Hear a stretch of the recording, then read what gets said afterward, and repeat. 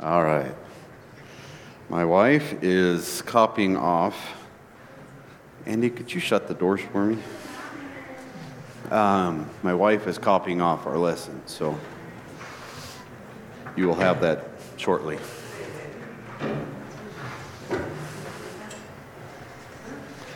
But in the meantime, turn to Romans 5. We are going to cover a lot of ground today, a total of one verse.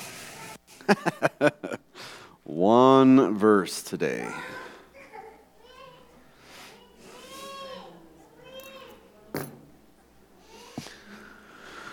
All right, well, let's pray, and we'll get into what the Lord has for us. Lord, we thank you so much for this book. We thank you for the encouragement it is and how we can know you more through it. And Lord, I just pray that we would be encouraged today in what we learned. In your name, amen.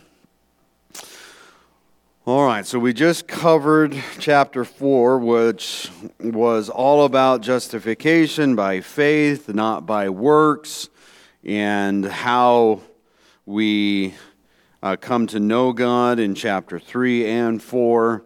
Obviously, chapter 3 is split in half, where half of 3 is continuing about our sins. Jessica is getting these, so as soon as we have them, you will have one. I can get you those as well. Did you catch anything? You had a good time. My brother-in-law went hunting. Well, he's been hunting several times, but it's probably would be better referred to as hiking. And this last time he went hunting, he went with a crossbow, and he actually was able to get a deer, so that was good. All right, Jessica's got her papers, so as soon as Vanna White gives them out, we'll...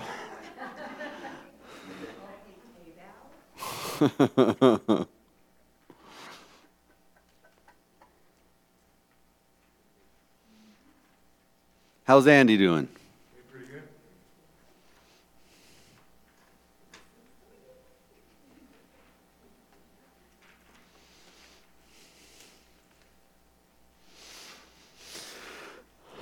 All right. So again, Paul is very deliberate and very wants to make sure he drives the point home. And today, as I was reading through this, I was talking to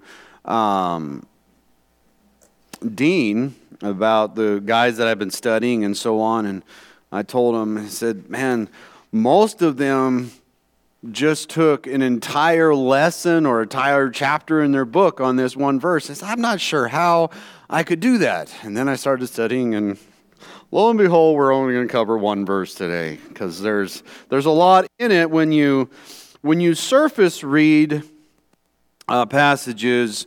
And what I mean by surface read, you read it and it says what it says, and then you move on. A lot of times you can miss the real depth of the meaning of the passage and what Paul's... And this section goes, chapter 5, the 5 verses 1 through 5 are really a continuous thought, and so I'm going to attempt to go through verse 1 today, and then next week we'll go through 1 through 5 and tie it all together. But the statement made here in verse 5 is just enormous. So verse 1. Therefore, so the word therefore, obviously we've been talking about justification and the meanings and the ramifications of justification. So therefore, having been justified by faith, okay? And then we're gonna really go slowly through this. Having been justified, we're gonna stop right there. Justification, as you can see at the top of your page, is a legal declaration. Okay, so when we are justified, do you need a paper? When we are justified, we are declared what before God? Righteous, or what's another? You can give one to Dean. Is he on security? Okay. Innocent. Okay. Are we innocent? No, we're going to get into that today. All right. But we are declared righteous, which that is your first blank there. When we are justified, we are declared innocent before God. Okay, your bullet point there, we are given God's righteousness. So can I have someone turn to 1 Corinthians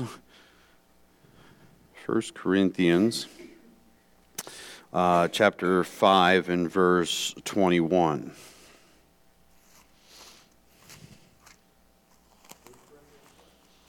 Let me see, make sure. It might be second. Yeah, it's 2 Corinthians, sorry. 2 Corinthians 5, chapter 5 and verse 21. Thus, for he hath made him to be sin for us who knew no sin, that we might be made righteousness of God in him. Okay, so Jesus was made sin for us so that we could obtain the righteousness of God. This is a big statement. So when we talk about the word justification, and that is a legal term that we're innocent and given God's righteousness, this is not something that we should just pass over quickly in our reading. You know, I'm a fan of those that do read through the Bible in a year. I am not a fan of reading through the Bible in a year as your only Bible study. Because when you read through the Bible in a year, you're just reading like a normal book, right? And you just get through it and you see the words and you move on, and some of it impacts you and some of it doesn't because, hey, I have got to read 5 chapters here, and so I can't stop and pause. So it is good to read through the Bible in a year and stay on that schedule so you can really familiarize yourself with the Word of God.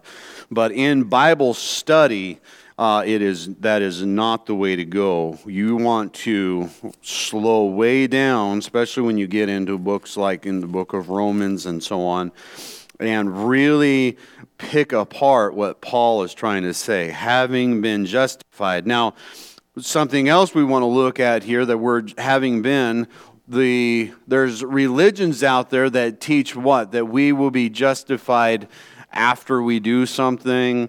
The Catholic Church teaches that when you get to die, you go to a purgatory, and then you got to work off, and eventually you may become justified. It's a gradual, eventual type idea.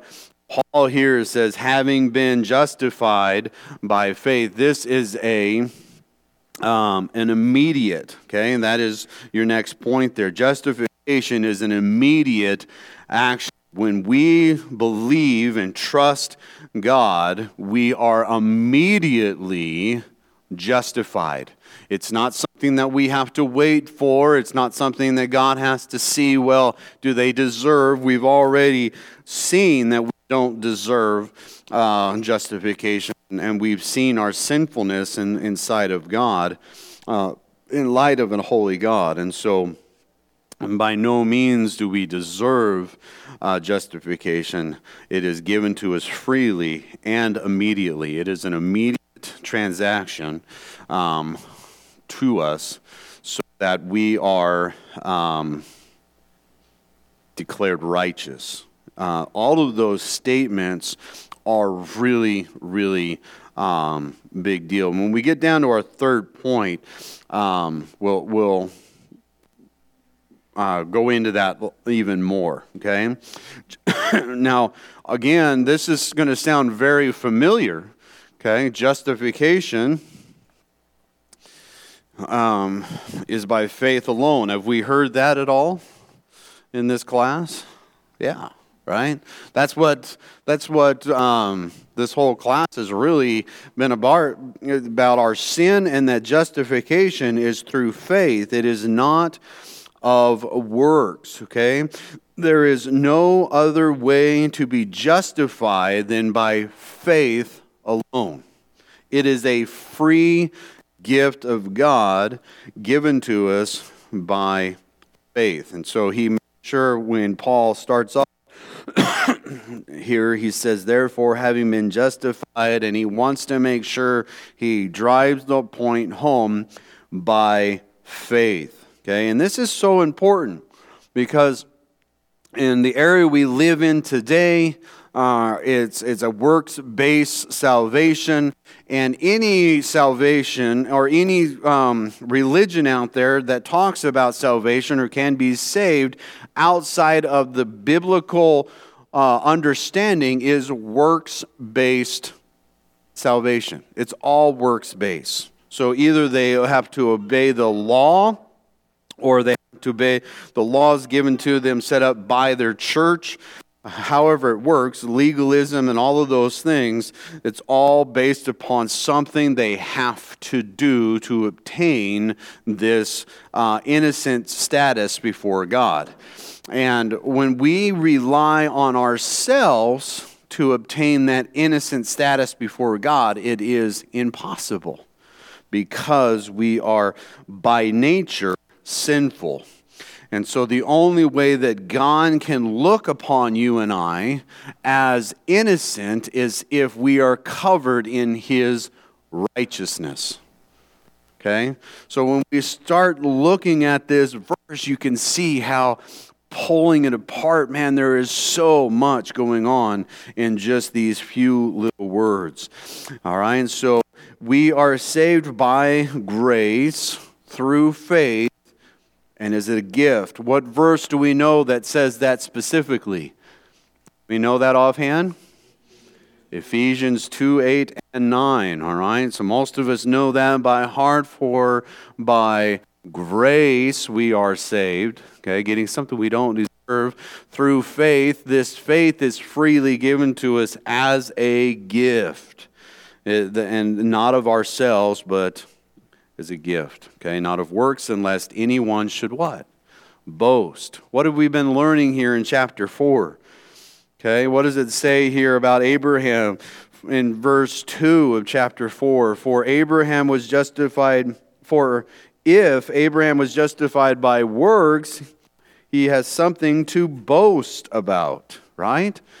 We have nothing to boast in except, and this is Paul's words, we have nothing to boast in except for what? Christ and Him crucified. Christ and Him crucified. Amen? It's okay. Good class this morning. We're only going to have one more person, though. That's it. All right. So, by faith, okay? And then your next point down there, we are saved by, we are not saved by works of the law. Now, we've read that Romans 3:20. If you look back, it says that. Galatians 2 and verse 16 says the same thing. Just write these down. Galatians 2 and verse 16 talks about we are not saved, and there's several passages within Romans, Galatians, Corinthians, and Colossians that talk about we are not saved by the works of the law, or we are not saved by any works that we can do. Paul is driving this home when he makes the statement, you are justified by faith. Only, okay? We are saved only through the faith given to us by God. Very, very important. So you can see we've spent quite a bit of time just on that first section. Now, we're going to spend the majority of our time on the next phrase here. We have peace with God. we have peace with God. And that's where we have our next section down there. We deserve the wrath of God. And this is what I'm talking about when we study the Bible intentionally. We want to slow reading down and really see what the author is getting at here. All right, he doesn't talk about the wrath here. He talks about having peace with God. But in order for us to, why is having peace a big deal if we don't understand why that's a big deal, right? In order to have peace with God, there had to be at some point enmity or a separation or something that separated us from that peace, right? So if we now have, because we are justified, we now have peace, there must have been a time where we did not have peace. And that's what we're going to look at here. And so let's, I want to see how our Bible students are this morning. Who knows where Nahum is? The book of Nahum. Huh? It's in the Old Testament. All right, first one to get there, read Nahum 1, chapter 1, 2 through 6. First one to get there. Let's be good. Bible study. It is in the Old Testament. It's in the latter part of the Old Testament. Nahum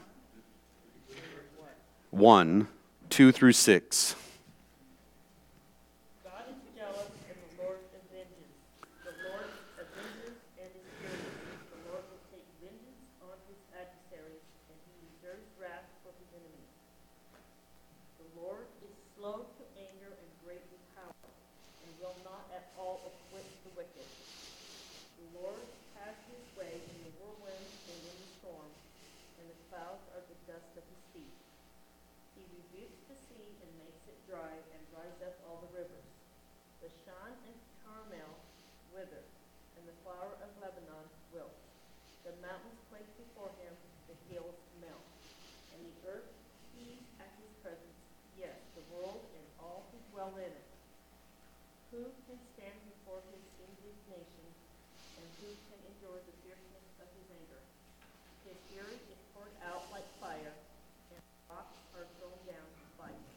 Okay, so this is talking about God and how God will punish the guilty. And if you really read through that whole section, man, this is showing how God looks at the guilty, and they will be punished. The guilty will not get away with their sin. If we look in Romans where we're at, God talks about the guiltiness of man, and we'll get there in just a minute. But in Nahum, he is talking about God will punish the guilty. Who is guilty? Everyone. No one escapes God's great punishment, God's wrath upon them. Everyone is guilty of sin, is what Romans has really gathered and made sure we know. And here, this chapter, or in this book, it's just God. It's talking about God's wrath towards the guilty. All right, in Psalms, a little more known passage, Psalms 7 and verse 11. Psalm 7 and verse 11 talks about God is a righteous judge. God is righteous in his judge. He never makes an incorrect judgment call on the guilty. So someone want to read Psalms 7 and verse 11.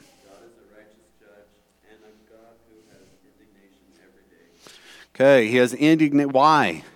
Because of what? Why would a righteous judge have indignation every day? Because of us, right? Yeah, because we sin every day. We're scum. What does indignation mean? Why would you ask that? Yeah, intense wrath. There you go. I didn't study that word. That wasn't the part of it. All right, yes, intense wrath. God is the verse is really spelling out that God hates and is angry at sin and his judgment against the world, and we've seen that throughout the Old Testament. What are some major judgments that we have seen from God in the Old Testament? Sodom and Gomorrah, major judgment of God. What did he do in Sodom and Gomorrah? He destroyed the entire city and the inhabitants, and he even judged Lot's wife for turning back and looking, right? He turned her into a pillar of salt. So only 3 people out of the entire city, and we're not talking, Sodom and Gomorrah was not just a little town. It's a big metropolis type area, and God destroyed it because of their sin. What's another major because of their sin action that God took, his indignation against the world? The flood. Okay, we don't know how many people he killed in that. All we know is that he only saved 8. He took quite the action against what? It was not because he didn't like him, or that he made a mistake and made the wrong race, right? This was based upon their sinful, continual sinfulness. They only did wicked, and this was what the statement was made about the people of that day. They only did wicked in the sight of God, and God rightly, as a judge, judged them for that and eliminated the people. And we see where God judges the people that come against Israel. We've seen that. We've seen God judge harshly the nation of Israel, right? Putting them in captivity. We see the Tower of Babel, right? They're building a tower to the sky and trying to declare themselves as God. And what does God do? He strikes them down with languages so that they can't understand each other, and causes them to disperse amongst the known world at that time, which was a great judgment against the people. The land at that time all spoke one language, and then God split them apart and made that confusion there. Great judgment because of sin. We see that throughout the Old Testament. We see it in the New Testament. We see a lot of stories in the Old Testament how God judges people for their sin. There's individuals that are judged because of their sins. There are nations that are judged. And then there's whole people groups that are judged because of their sin. And what I want to drive home here is that we as a people are guilty. We were to stand in front of God today as non-believers. We would be considered guilty in the sight of God. He would quickly be able to put his gavel down and say, I pronounce you guilty for the sin against my law. Okay? Okay? It says righteous indignation is typically a reactive emotion of anger over mistreatment, insult, or malice of another. It is akin to what is called the sense of injustice. It says, in some Christian doctrines, righteous anger is considered the only form of anger which is not sinful. So that verse, you could clearly see how God is the judge and has indignation every day. That totally works together in that verse where he is filled up with wrath against people. Okay? The next one there, God is against those who suppress the truth. Okay? We learned this several weeks ago in Romans 1 and verse 18. Okay? For the wrath, this wrath is not just I'm upset. This is severe wrath. This wrath of God is revealed from heaven against the ungodliness and unrighteousness of men who suppress the truth in unrighteousness. Okay, so God is against, and his wrath will be poured out upon them that suppress the truth and those that are continually in unrighteousness. All right, the next point there, God's wrath is stirred up on the unrepentant heart. Unrepentant heart. If you just go over to the next chapter there in chapter 2 of Romans, in verse 5, it talks about God's wrath. In the latter part, God's wrath is revealed, the righteous judgments of God, and it's because of their heart, their unrepentant heart. Okay? When we look at our world today, when we look at the people around us, when we look at the fallen world, we see a very unrepentant heart, a heart that is hardened towards God and has no desire to worship or to acknowledge Him as God.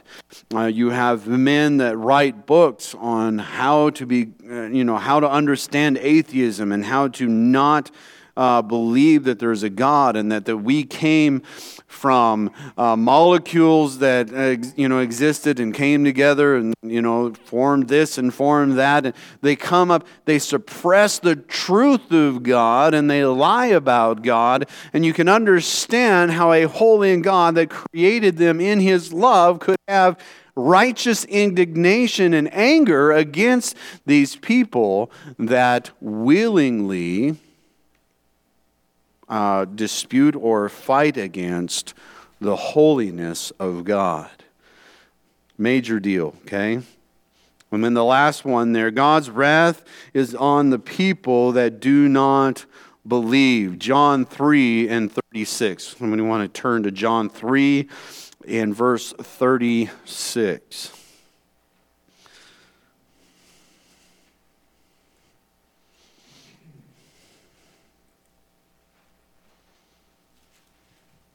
John 3 and verse 36. If you have it, go ahead.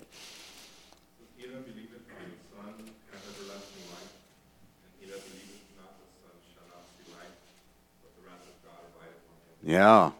He that does not believe, refuses to believe on God, which is all of us before God comes to us, His wrath is upon us. Now you might think, well, Mark, good grief, this is an exciting verse, and all you've been talking about for the first half of it is God's wrath and this desire to destroy the human race. What in the world is going on? Well, if we don't understand the wrath of God upon sin and upon the human life, we cannot understand why it is such a big deal that Paul would write, we have peace with that God. That God that desires to destroy the wicked for their sin and to eliminate them, that God we have peace with. You understand why that's such a big statement now? The God that is the rightful judge that has the right to destroy you and I because of our sin. If we remember back here in chapter 3, in verse 10, there it says, there is none righteous. And again, if you didn't understand that, no, not one. So if you came this morning thinking at some point in your life you were righteous, read Romans 3:10 and you'll understand that there is none righteous, not even one. Well, you say, well, how does that work in the context of you're justified? We are given, because of God's faith given to us and Him justifying us, giving us or declaring us innocent before Him, we are given His righteousness. There is none righteous, and the idea given there is no one is righteous upon themselves. No one can become righteous in and of their own works, their own deeds, their own actions. No one can become righteous. outside of God's righteousness being bestowed upon us. Big deal, okay? And because of his justification through faith, all a gift,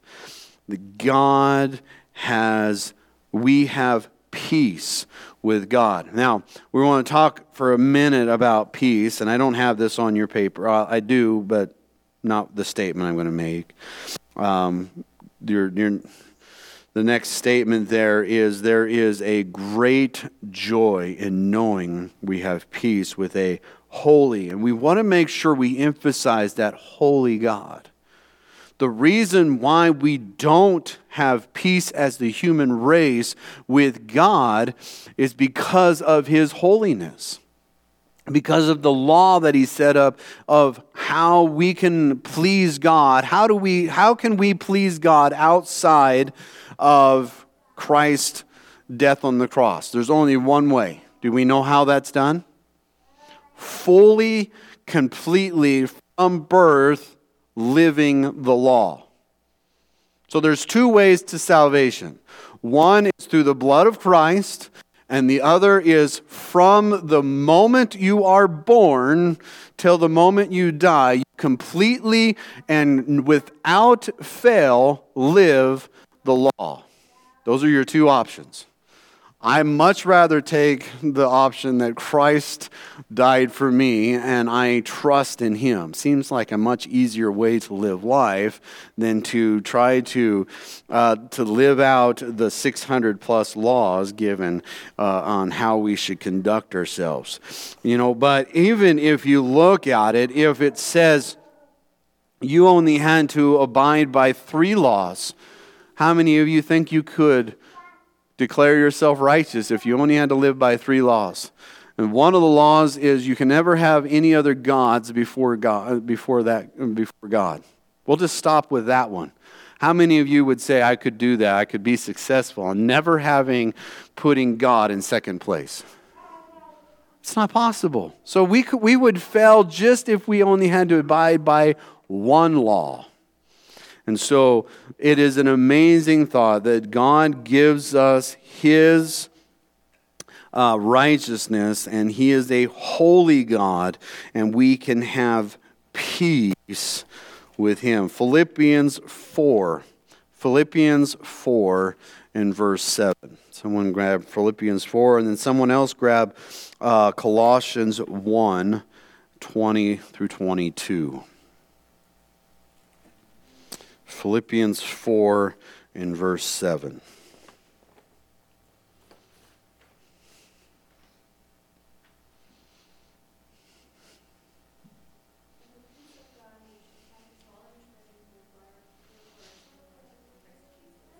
The peace of God surpasses all understanding. We can't even completely comprehend his peace. Now, we have peace on earth in certain situations, right? There's been times where presidents have signed peace treaties with war, right? Does that peace treaty last forever? Does America, how many, there's probably been more years America has been in war than not in war, right? But there's been times of peace and there's been times of war. And in the world that we live in, no matter where we are, there's times of peace, but at some point that peace ends. How many of you live within a husband and wife, or have lived in a husband and wife situation? There's times of peace and there's times of war, right? It's never just a time of peace. It's never just calm and peace. If you've raised children, there's times of peace, there's times of war. All right, and that's the way that we live, and God is gracious to us and allowing us to have times of peace, and allows us also to go through the hard times, right? But when we understand the peace of God that is given to us, that peace is we can't even comprehend it, because that peace never ends. The peace that you and I, that are believers, have with God never ceases to end. It's not, I declare peace and then, maybe a year down the road, God and I are at war. No. All right. Now, I might drop out of, in my own life and have anger against God unrighteously, but God's peace towards us never fails. He will never take out that righteous indignation judgment upon those that He has peace with. Sometimes we fight against Him, but He never takes out that wrath like He will on the unbelievers. And so that peace is without understanding. It's uncomprehendable, the peace that God gives us through salvation. Colossians 1:20 and 22 through 22. It's good when we study the Bible that we look through it and find references that support what you're learning. Makes sense? It validates what we're learning. It shows us that what we're learning is accurately taught throughout the whole Bible. If you get into the Bible and you start pulling out a truth, and the only place you can find that truth is in that one scripture, be careful, because it's probably you're misunderstanding what that's teaching. You should be able to validate the truths of the Word of God throughout the Word of God. And if you get to a verse that says something and you start to believe, well, I can't find it anywhere else in Scripture, but that verse says X, Y, or Z, whatever it might say, and you can't validate it throughout Scripture, a good chance you're not understanding what that Scripture is saying. And so that's why I try to bring out verses that talk about and validate that we have peace with God. So who has Colossians 1:20 and 22? Or through 22? Okay. Great. For it was the Father's good pleasure for all the fullness to dwell in Him, and through Him to reconcile all things to Himself, having made peace through the blood of His cross. Through Him I say, whether things on earth or things in heaven. And although you were formerly alienated and hostile in mind, engaged in evil deeds, yet He has now reconciled you in His fleshly body through death, in order to present you before Him holy and blameless and beyond reproach. Wow. If you read that verse and really understand, do you realize that Romans 3 and verse 20, all the way back through Romans 1, we are not held accountable for those sins any longer? We are looked at as blameless before the sight of a holy, righteous God that knows your thoughts and deeds before you even do them. And you are counted righteous before Him, and those deeds, that's where the justification is a legal term. You were declared innocent before God. Why that's such a major deal in the Christian's life, and why we should rejoice when we read this chapter, or this one verse that talks about we have peace with God, this peace that surpasses all understanding. That we don't, even through our Sunday school lesson this morning, when we leave, we still will not have a full, complete understanding of that peace.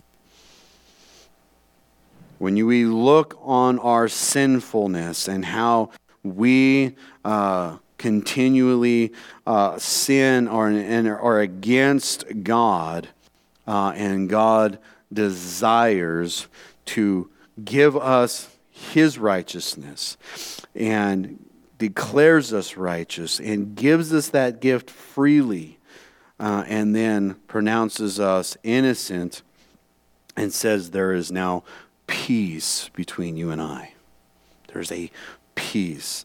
And that peace is a restful, confident peace that we can live in God. And what an amazing thought that is. And how do we obtain this peace? How do we obtain it in chapter 5 and verse 1? How do we obtain the peace of God? Through Christ. That doesn't give us a list of things that we have to do, right? There's not a huge list of these are the things. If you desire to have peace with God, you have to abide by X, Y, and Z. No. It says here that therefore being justified by faith, there is no other way to be justified. We have peace, amazing thought that we have peace with God through our Lord Jesus Christ. There is no way to peace with God except through the Savior, Jesus Christ. All right, we have peace because of Christ, as your last blank there has done for us. Okay? Now, obviously, we could go through the entire Old Testament and pick out several passages that talk about this. I just have a few. So, I'm just going to read off some, and we'll read through these. So, for 2 Corinthians, we've already read part of this, but 2 Corinthians 5:18 through 21. Who wants to read that? Someone? I'm going to give it to you, so just Jessica's going to read that one. Acts 4 and verse 12. You take that one? Okay, Joseph, John 14:6. And then Mike, if you want to read 1 Peter 2:24. And then Andy, Ephesians 1:7. Okay? So 2 Corinthians 5:18 through 21. Now all these things are from God, who reconciled us to himself through Christ and gave us the ministry of reconciliation. Namely, that God was in Christ reconciling the world to himself, not counting their trespasses against them, and he has committed to us the word of reconciliation. Therefore we are ambassadors for Christ, as though God were making an appeal through us. We beg you on behalf of Christ, be reconciled to God. He may count who knew no sin be sin on our behalf, so that we might become the righteousness of God in him. Amen. Okay, what an amazing. I think that's something that we should have taped to a wall somewhere or in a frame, in that section of verses. We have the righteousness of God because of Christ's work on the cross. Amen. Acts 4:12. And there is salvation in no one else, for there is no other name under heaven that has been given among men by which we must be saved. Okay, so if someone comes to you and says, well, you can be saved if you keep the law, and if you do 30 Hail Marys a day or whatever, what verse can you go and tell them? You can go right to Acts 4:12 and says there is no other name under heaven that we can be saved under, and that name is Christ. There is no other name. No other name but the name of Jesus. What a wonderful song. John 14:6. Jesus said to him, I am the way and the truth and the life. No one comes to the Father but through me. Very, very, very direct. I am the way, not, and you've probably heard this statement before. Jesus doesn't say, I am a way, right? Doesn't make the statement, I am a way, a truth, a light. No one can come to me except for the Father. He says, I am the way. When you say the way, that means there is way. It's not a way, it's the way, the truth, the life. There is no way to the Father except through the Son. Okay, very big. Peter 2:24.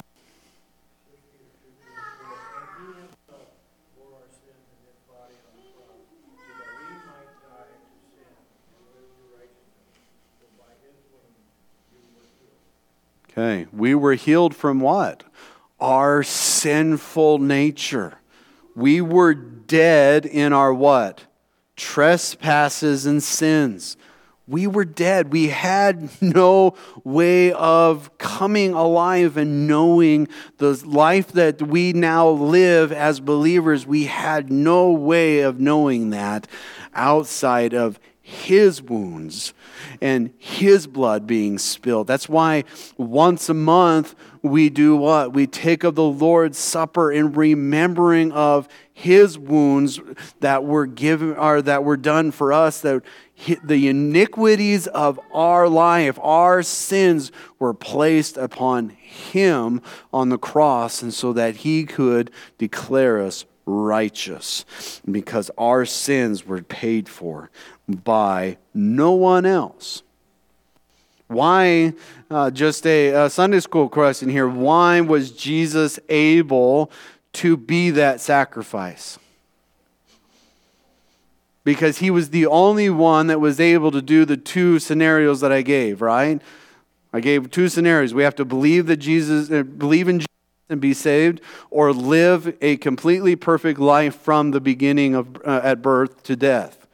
Well, Jesus was the only one able to accomplish that deed, and that is why He was able to satisfy God's wrath upon you and I, and be able to give us peace with God through Him, because of His sacrifice for us. Ephesians 1 and verse 7. In whom we have redemption through His blood, the forgiveness of sins according to the riches of His grace. We have what? Redemption through what? His blood. We cannot be saved. We cannot have peace with God without the shedding of Christ's blood. What other verse do we know? Without the what? Without the shedding of blood, there is no forgiveness of sin. There had to be a blood sacrifice to cover the sins of mankind, so that when God looks upon you and I, what does He see? Innocence, because that blood has washed away the stain of sin. And we wear white robes in the sight of our God. They are no longer stained. If you and I have trusted Christ as our Savior, we've been given that free gift of salvation through faith. The sin stains on our life have been washed away through His blood, and now we are made white as snow in the sight of God. And because of that, we have peace with God. You should leave today so incredibly encouraged. And we only read one verse out of the Bible. One verse can give so much incredible information and encouragement. Now, we could have read that, said, hey, we have peace with God, and now we'll move on to the next place. We have hope with Him.